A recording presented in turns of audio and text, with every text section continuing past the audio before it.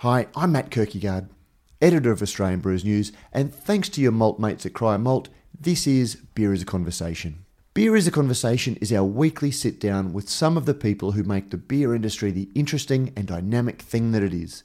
And through these conversations, we dig a little deeper into the stories behind the business of beer and brewing. This is part 2 of our special edition of Beer is a Conversation, a chat with Akash's Dave Padden, recorded live at Brisbane's My Beer Dealer. Thanks to Antoinette, Matt and Les at My Beer Dealer for hosting us, and congratulations on your first year. We will be recording more live chats there, so please let us know how the live chat format translates to podcasts so we can continue to improve how we do what we do. And this is part 2 of Dave Padden live from My Beer Dealer.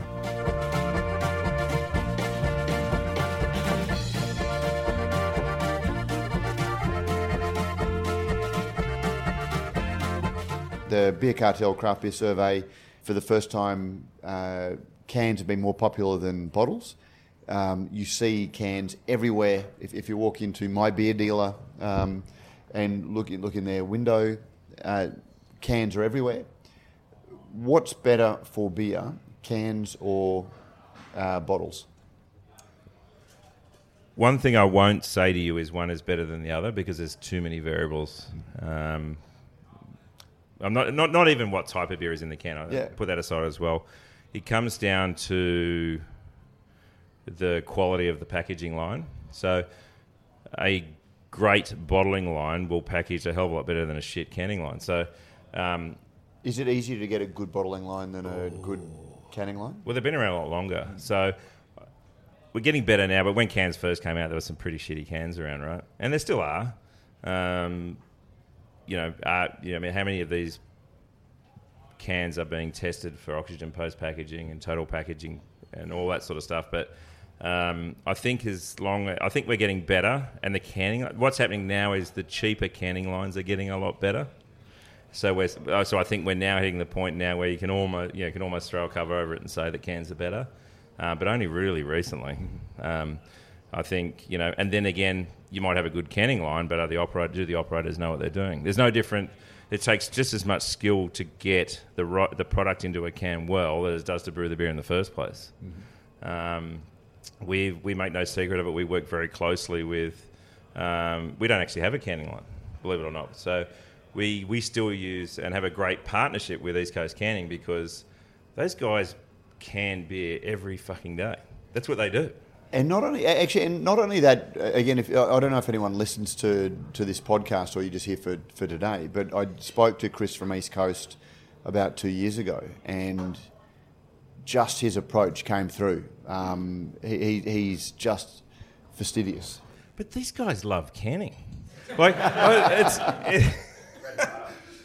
My brewers, we every Friday we have a what's called a brewers work in progress meeting, right? And we talk about the next week, who's doing what, just so there's expectations around what staff we need, all that kind of stuff.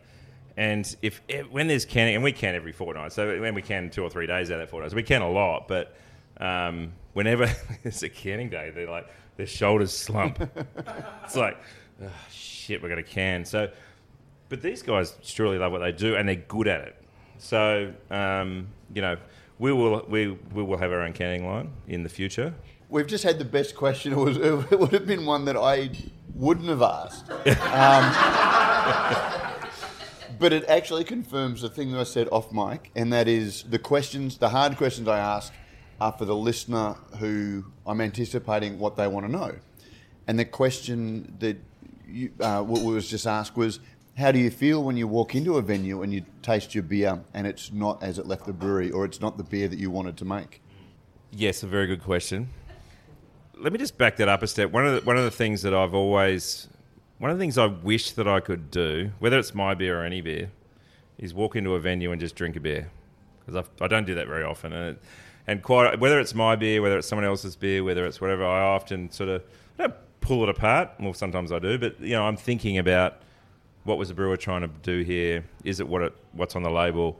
Can I be honest with you? That's one of the reasons why I don't judge. There's a lot of professional pressure to be photographed, and on social media, judging at AIBAs and indies, and I deliberately choose not to. Yep. Because I want my experience of beer to be closer to the person who reads my thing than the brewer. 100%, and that's something I've been working on, right? And it's a really hard thing to do. If it's my beer, I got no chance. So I will pull it apart, and I guess sometimes you've got to say to yourself, well, okay, this isn't what we as a brewery, whether it's one of our core beers, it might be one of the seasonals that I or one of our other brewers has come up with, and is it something we did wrong, or is it something the venue did wrong? And sometimes that's hard to... And then you really got to dig deep and find out and what it is. But you do get to understand what some things taste like. So, this is, sat on the back of a truck in the sun for 3 days. Some fairly obvious flavours that'll come through. Or these lines clearly haven't been cleaned in, since they opened. Or... There are certain flavours you do get used to, and you do recognise. If it's bad enough, I will say something. It's a really deal. I mean, I can be an arsehole like anyone, but I'm not generally, right, Andrew? And so, sometimes that can be a really difficult conversation, but it's a really important one to have. And it may be a conversation, you don't sort of stand at the bar and go, hey, what have you done here? Or, it might be a quiet word in the ear of somebody to say, look, pretty sure the beer's okay. I've had it, in various venues of this batch. I'm sure it's fine. We'll often go back if there is a problem with the beer, and taste a clean beer of that batch just to make sure. But if it's dirty lines, I think we can quite often do the venue a favour by saying, look, I think when did you close? I can taste something. I've had it. Usually, what you'll find is you'll have a couple of beers, and you'll find the same thing happening across a few different beers, yours, somebody else's, and it's not a very pleasant experience. A lot of people don't understand those flavours. And we'll have a quiet word in the ear and say, look, can we help you? I mean, it's in our best interest for these guys to have the best experience possible, so we'll try and help them out. But really difficult conversation. Like, sometimes it's hard to figure out what the problem is, but then once we do know, then it's can be a difficult conversation. Usually works out all right. Would you refuse to sell it to a venue if you had multiple ongoing problems with your beer in their venue? 100%. So again, I wear two hats in the business. So from a business perspective, Matt, who is one of the owners with me, we have we want to make sure that we can sell as much beer as we can and to the right people. But both of us will say if it's not in the interest of if people are going to be drinking that beer, they're not going to be thinking these are dirty lines. They're going to be thinking this beer is shit. So we're both pretty clear on that. Without mentioning names, there's been a couple recently where we've said, well, if you're going to handle the beer like that, then first of all, can we help you? If you're not willing to listen, then But mostly they are willing to listen. But there's no point in customers having a bad experience with our beer. It's not worth the sale of the keg. One of the big conversations that have taken place in brewing has been contracts, and it is the easiest way to get people on side to say contracts should be outlawed. But when you speak to a lot of publicans, when your business isn't making beer, it's just selling beer, you want the easiest options available quite often. There are a lot of publicans who don't want to educate consumers about new beer styles. They don't want to worry about the latest styles. They just want to pour beer to people that come in and be supported by the people that they buy their beer from. How much should a brewery be willing to work with the venues that are selling their beer to make it easy for them to sell your product? And how much does that limit your ability to expand your business? Because it's a hard thing to do. When we're saying contracts, tap contracts? Tap contracts, yeah. I think as an industry, we're kind of seen upon that we don't like to see tap contracts with the big guys, but there's no doubt that there are plenty of contracts around there for smaller brewers as well. And I'll preface that by saying, 10, 15 years ago when I started writing, I manned the defences against contracts. Yeah. Until the small breweries started reaching the stage that they could start having contracts too. Yep. So I don't generally talk about it too much because they're available to everybody if they want them. It's as simple as that. Do you have any contracts? No, we don't have any actual written contracts. So what we will say to a venue is, it's important that we don't lock our, and we're not just saying this, it's important we don't lock our beer into a tap when the people don't actually like it. Because at the end of the day, we are hard-nosed about what we do. And not everybody loves our beer, and we're not after every corner of the market. So there are some venues that our beer won't work in. So what we will say to people is, let's try this beer for 6 months. There's no written contracts. It's whatever. We might give you a small discount for taking on a whole bunch of kegs. We appreciate that. It's a two-way street. But if the beer doesn't work, let's just walk away. There's no point for either of us in having a beer on a tap that doesn't work in a particular venue. So, and the way things work is if a beer is popular in a venue, it's going to stay there anyway. So, no, the answer is no. We don't do tap contracts as such. Next weekend is Indie Beer Day. Are you guys flying the flag for Indie Beer? And what does Indie Beer mean? Ooh, wow. Deep question. Well, and I'll preface that because I've seen a lot of stuff in my social media about next weekend is Indie Beer Day, raise a glass to Indie Beer Day, and it has been very much singing to the choir. I haven't heard anything about why anyone who doesn't already care about Indie Beer should care about it, which is, to me, what the day should be about. And that's the hard bit, right? I mean, I think it's always been a tough... yes, I'm staunchly independent, and as a brewery we are. Again, Matt, who I mentioned before, who is one of our directors, is and our sales manager as well, is more staunchly independent than any of us, and as a brewery we're passionate about that. And it's a real difficult conversation. And as you know, I was on the IBA board as well. Was part of the group that actually made it the IBA from the CBIA as well. So it was a long. We are staunchly independent, but sometimes it's a little bit hard to actually explain to somebody outside of the industry what that actually means and why it actually makes a difference to them. Did you go to the IBA conference this year, the BrewCon? I did not. Oh, you didn't? No. Pete Brown, a very famous beer writer and somebody that everyone should make yourselves aware of, did a keynote talking about the difference between craft, which means everything and nothing, depending on... So it's one of those words you can endlessly debate because you put as much of yourself into the definition, and he talked about that. But then he said, well, independence is easy to define, but consequently it means much less. It's a real personal decision. I think for some people it really doesn't matter, and that's okay. I mean, that's fine. We believe it makes a difference. We believe it creates... What difference does it make? And that's the hard question I'm asking you. And there's so many facets to it. What does independence give when it's not a mark of quality, it's not a mark of anything other than the ownership of the brewery? What does that mean to me as a drinker now and in 5 years' time? Yep.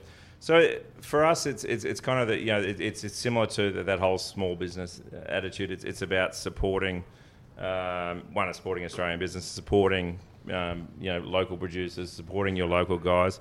We do for us. It's a bit of it's a marketing thing as well. And I think when we talk about the big guys who aren't independent and the small guys that are independent, it's not about the brewers. Some of my best mates are brewers in some of the big guys, and they're as good a brewer, if not better brewer, than any of us. But for us, it's I guess a lot about the unfair marketing tactics and sales tactics of some of these guys. I'm not really just talking about tap contracts is a part of that, but it's also about the ways that they market and market against the small guys as well. So. And admittedly, as I talk about this and as I get more and more passionate about it, sometimes I think, we've got to be really careful again with the message that puts across to the guys who are outside of this industry and difference that it makes to them. But it's a really difficult question to answer. One of the strong selling points for craft beer is it's local. Pete and I recently went to the US. One of the hop growers actually said hazy IPAs is the best thing that's happened to small local breweries because they don't and shouldn't travel. And so they benefit the small independent brewery. But then I hear you, and again, no criticism implied in this, but you're talking about your beer being consumed in Western Australia. Yep. Should craft beer be inherently... independent craft beer have a limited distribution to keep those strong independent cues in it, and does it diminish independence when beer is available in much broader communities? I think, obviously, in the States, they're talking about the hyper-local thing, and particularly with hazies, there is no doubt that, for us, when we're developing hazies at the moment, there's another layer. I'm pretty sure the last time we spoke, you didn't like hazies. I didn't like. I've been on record to say I didn't like lagers. I've been on record to say everything. Yeah.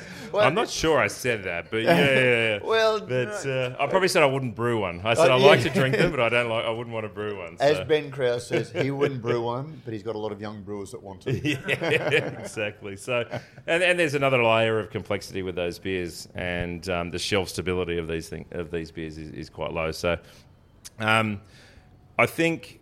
Again, there's another tangent I can take this. If I was to open a brewery now, I would definitely not open it would be tough to open a predominantly wholesale brewery now and distribute beers. It would be infinitely harder.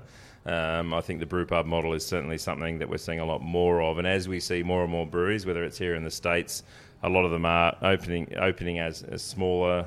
They're not as expensive. They have fewer employees, and they don't have to sell as much beer. If you're going to have a local brewery like that, it's going to have to be pretty small, particularly here in Australia. So if I was to say to you, yep, you know what, we're just going to do a sort of local, what we call the Midwest. So we're a little bit out of Marrickville. We call it the Midwest, and just brew beers for that market and be hop forward focused. We wouldn't sell a lot of beer. So for us, we need to do it. I said before that when we started this brewery, we made a decision, what did we want to be? Did we want to be a brew pub, or did we want to be a wholesale brewery? And we went down the wholesale path first. But we do have our local market as well. So we have a cellar door. And in fact, most distributed breweries will actually have a cellar door as well, because it's an important part of the revenue model. But we opened a small cellar door, and I wouldn't say accidentally. I almost said accidentally, but over time it's become quite a great place for the locals to come and hang out. So it's been an important part of our strategy as well. But yeah, we've made a decision that we want to distribute our beers. Does that make us not independent? Of course not. We're still fiercely independent. Do we have to be local to be that? I don't think so. No. You've collaborated with a terrific brewery. Tell us Hop Nation. Tell us a little bit about, do you like collaborations, and what do collaborations add to brewing more generally? Collaborations are really important. It's important for our brewers. A little bit like seasonal or limited release beers. I think we're passionate about our core range, but we brew a lot. We brew them a lot, right? We brew them every other day. And seasonal releases are important for us to keep the creative juices flowing and making sure that we're exploring new avenues and those sort of things. But I think collaborations usually gives us the opportunity to work with brewers on really something that and sharing of ideas and sharing of knowledge. So we don't do a lot of them. We've only done a handful of brewery to brewery collaborations over time. And there has to be some good reasons to do it. And there also has to be, we need to actually brew these beers together. None of this sort of, let's shoot a few ideas around on email and we'll brew it and see how it turns out. So the conversation started up in Queensland to perhaps we could do some collaborations together. And so in fact, how'd that happen? Because you're in Sydney and they're in Melbourne. Yeah, so we've got two very... Brisbane is the best place to be thinking of beer. Everything should happen up here. Yeah, right? Absolutely. Two very passionate salespeople up here in Queensland. One, Andrew, who works... and a bar manager. And lots of passionate people up in Queensland. Discussing Australia's ideas best beer publication should we do an event? Should we? What's that? Sorry, Australia's best beer publication. 100%. And if ever you need anything, always come to Brews News. So, there was discussions around, should we do an event together? Should we do a collaboration together? Should we? We got to know each other as breweries over time, and they're two breweries that have similar but different strategies or brands, if you like. We spoke about brand earlier. We're both quite hop forward breweries. We do other things, but both of us are very quite hop forward. But you've got Hop Nation, who focus very much on the hazies, and Akasha, who has focused very much on West Coast, and that's where our passions lie. So how can we bring those things together and do something really cool? So talk to me, because once upon a time it was East Coast versus West Coast, and you sort of said, well, you're West Coast, and they're hazy. So talk to us about the whole evolution of that. I think it's East Coast for me 10, 15 years ago meant a very dark, usually quite crystal a little malt, bit more malt driven, less hoppy IPA. So that's why I don't use East Coast because East Coast for me a little bit closer to the English IPA, but with 100%. a little bit more of an American hop usage. Yeah, but still a little bit restrained, right? So there's still plenty of and that's where a lot of IPAs and pale ales in Australia were until very recently. A lot more sort of malt focus, a bit darker, a bit more crystal malt, a little bit less hops. So for me, that's East Coast sort of still sits in my head as those sorts of beers. So I tend to distinguish the two. You don't see much of that around anymore. There's not many people drinking. You know, crystal malt has been pulled out of pretty much every IPA in the world these days. And then it went all West Coast. Yep, went all West Coast. So is that what excited you? Absolutely, yeah. So, and we would still say that we focus on West Coast, and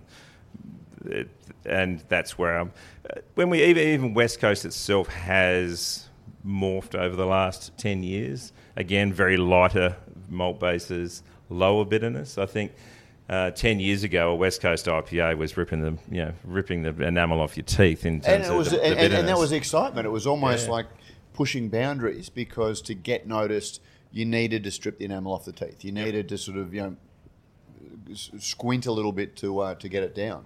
100%. But I think we realised after a few years that the getting back to drinkability really wasn't there, and people just wanted to back that off. So even though we would say we predominantly focus on West Coast IPAs, there's a little bit of here and there from both camps. So we have backed the bitterness off quite a lot these days. But again, it gets back to that balance. So you still need that bitterness there to balance out the beer, but not too much that's all you get. So what's a hazy then? So New England, hazy, juicy, what's the difference between those three? Are they the same thing? Are they just interpretations? So the hazy is, which when most people talk about East Coast now, is what people are talking about, is extreme low bitterness. Almost, I mean, some people say no bitterness, but it's not no. If we had no bitterness, we'd have quite a sweet beer, and even some of them are quite sweet, but bitterness is extremely low. Hazy. Again, this is something that... Cloudy, hazy, whatever you want to call it. We've worked for years on perfecting nice clear beers without the use of filters or finings, but But then that's the thing. Like, as I like to say, we're always going to wear trousers. Some years they're going to be flares. Some years they're going to be stovepipes, and we've become very good at making beer clear. So look, let's appeal to people and make a little bit hazy. Oh, a little bit of hazy is doing well. Let's make it really hazy. Yep.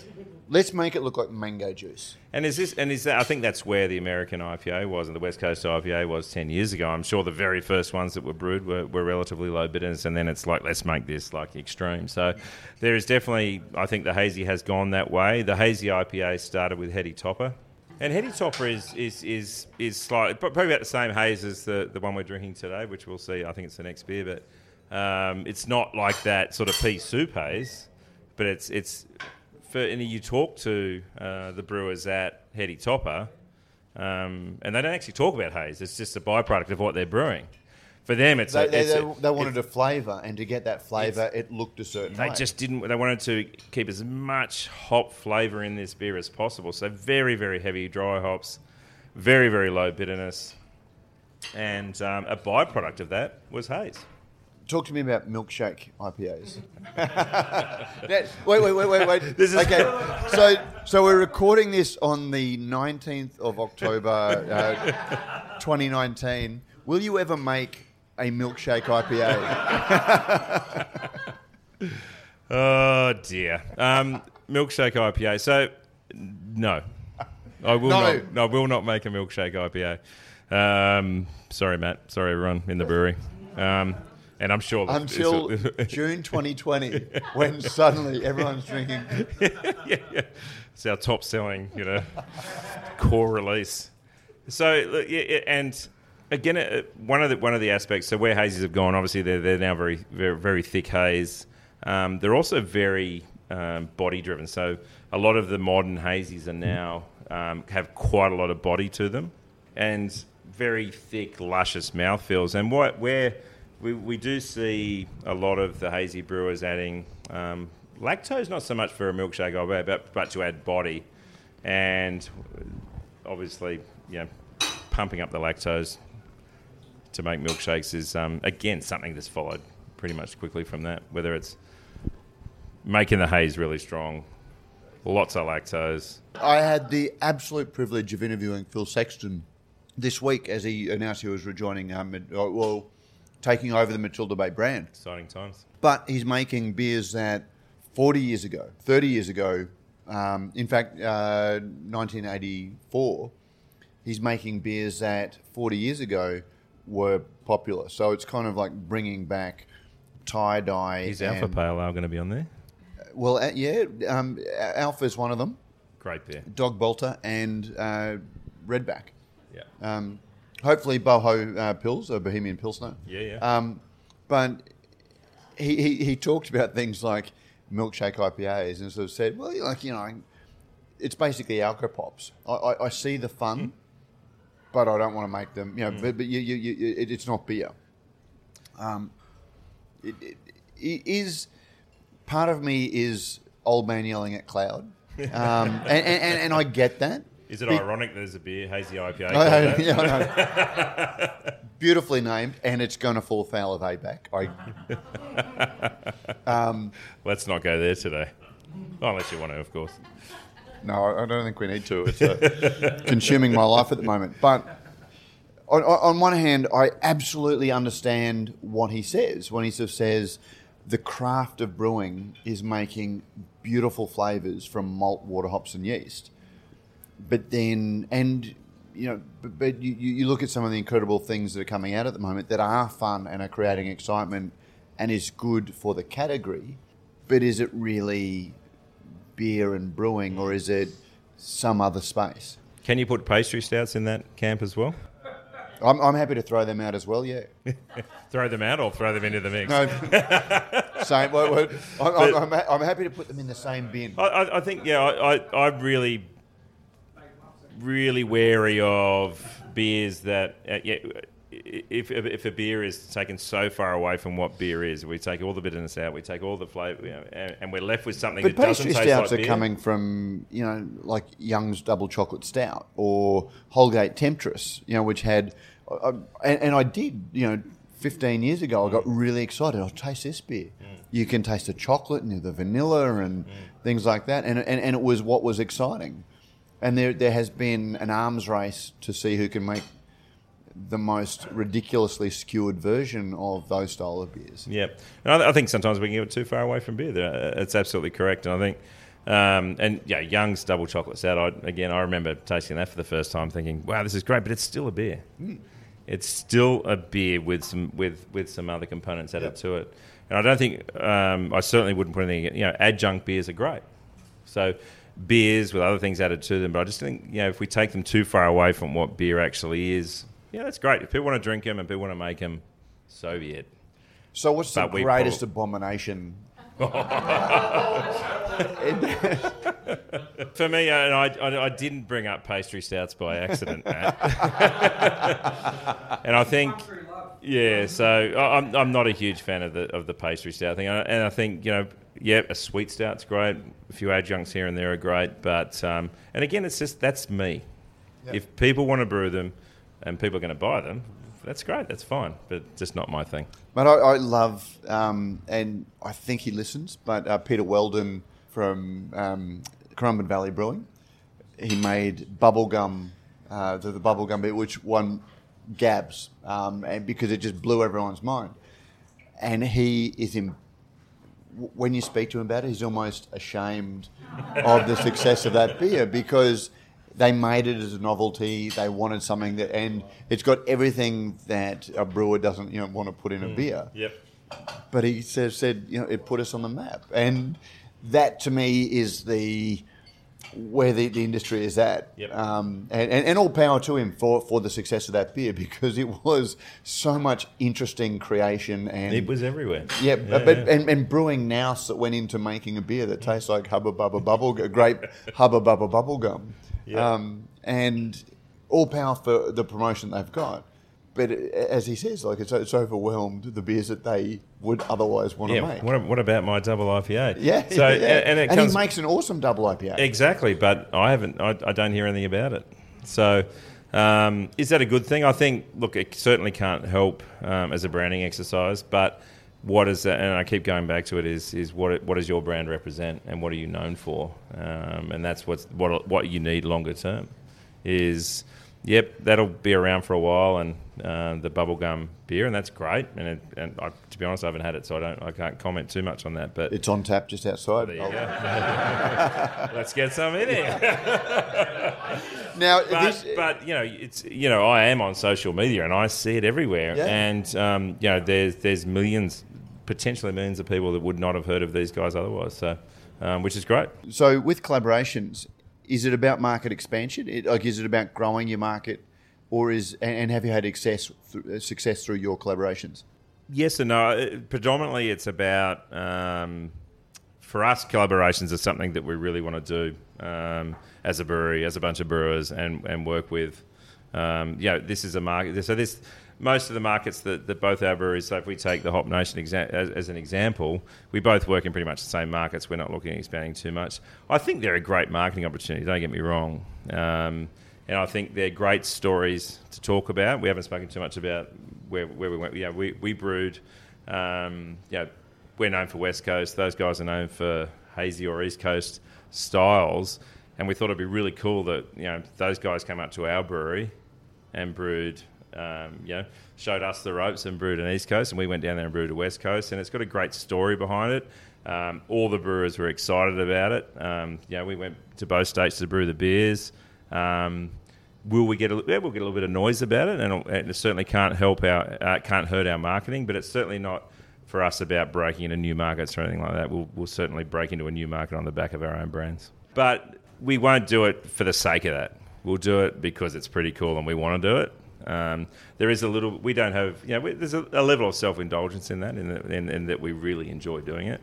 I think people like to hear those stories anyway, right? If you got two breweries that are really excited about something, that's pretty infectious, and people jump on that bandwagon. So it's really great. That's a really great type of marketing. So, do you find that collaboration approach is harking back to your days as a home brewer? Yeah, absolutely. And when we started the Western Sydney Homebrew, it was 12 years ago, whatever it was. It's about getting a bunch of people together that are as passionate as each other, and it's really quite sad to me when I think about it. But it's all hanging out, talking about beers. It's exactly the same, because there is going back to the collab we just did, or the collabs that we do. There's an education element to that as well. It needs to be said that none of us are masters of this game yet. We're all still learning. We're all still trying to figure things out.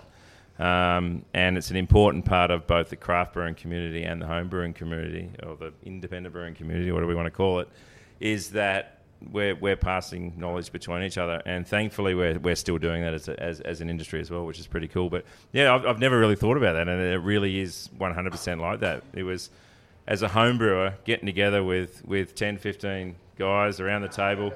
How'd you brew that? What did you do? Talk about your methods. Talk about your ingredients. Oh, I've never heard of that hop. That's awesome. Go home and try it the next week. Yeah, you're exactly right.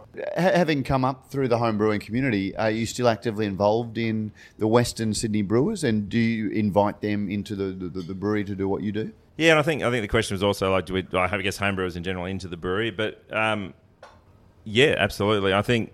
There's no doubt, when this industry started in the States and in Australia, a lot of people came from a homebrewing background. 10, 15 years ago, we didn't have a pool of experienced brewers to choose from. So homebrewing was actually a step up from no experience at all. There was no education 15, but we had a couple of obviously university courses. We've now got many different options for people to learn. For formal education, But there wasn't that back then, and so it was a really important part, and it still is. So we still have a lot of our brewers who are new brewers started off as home brewing. So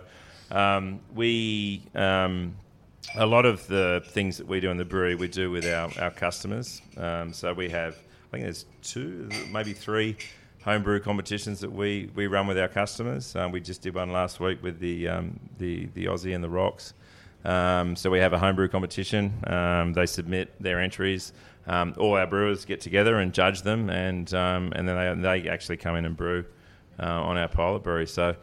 And we still learn stuff from them as well. You know, as a home brewer, you're so much more agile to use new ingredients and try new ways of doing things. And we're still learning from those guys ways to do things.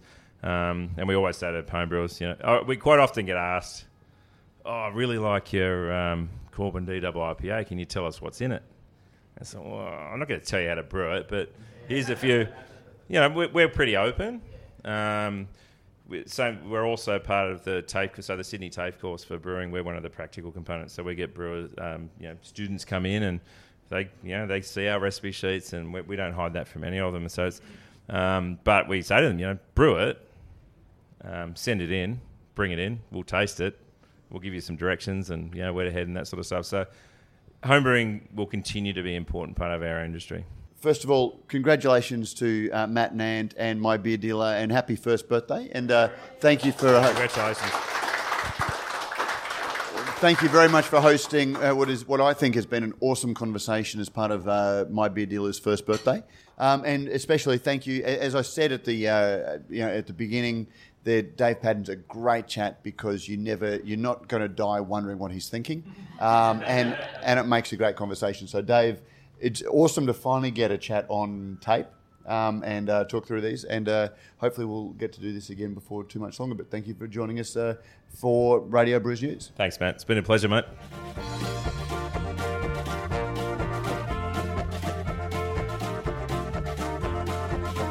Don't forget, if you like what we do at Radio Brews News, you can help us out in a number of ways.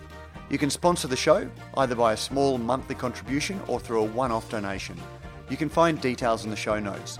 You can review our podcast on iTunes or your favourite podcasting service. Let us know what you think and help others discover the show. Finally, you can tell us directly what you think by sending an email to producer@brewsnews.com.au. All letters received will receive a Brews News bottle opener, and thanks to our good friends at Beer Cartel, the letter of the week will receive a mixed 6-pack of Australian craft beer. When Brews News cast and crew are buying online, we buy at Beer Cartel. We love hearing your thoughts on the stories we cover because beer is a conversation.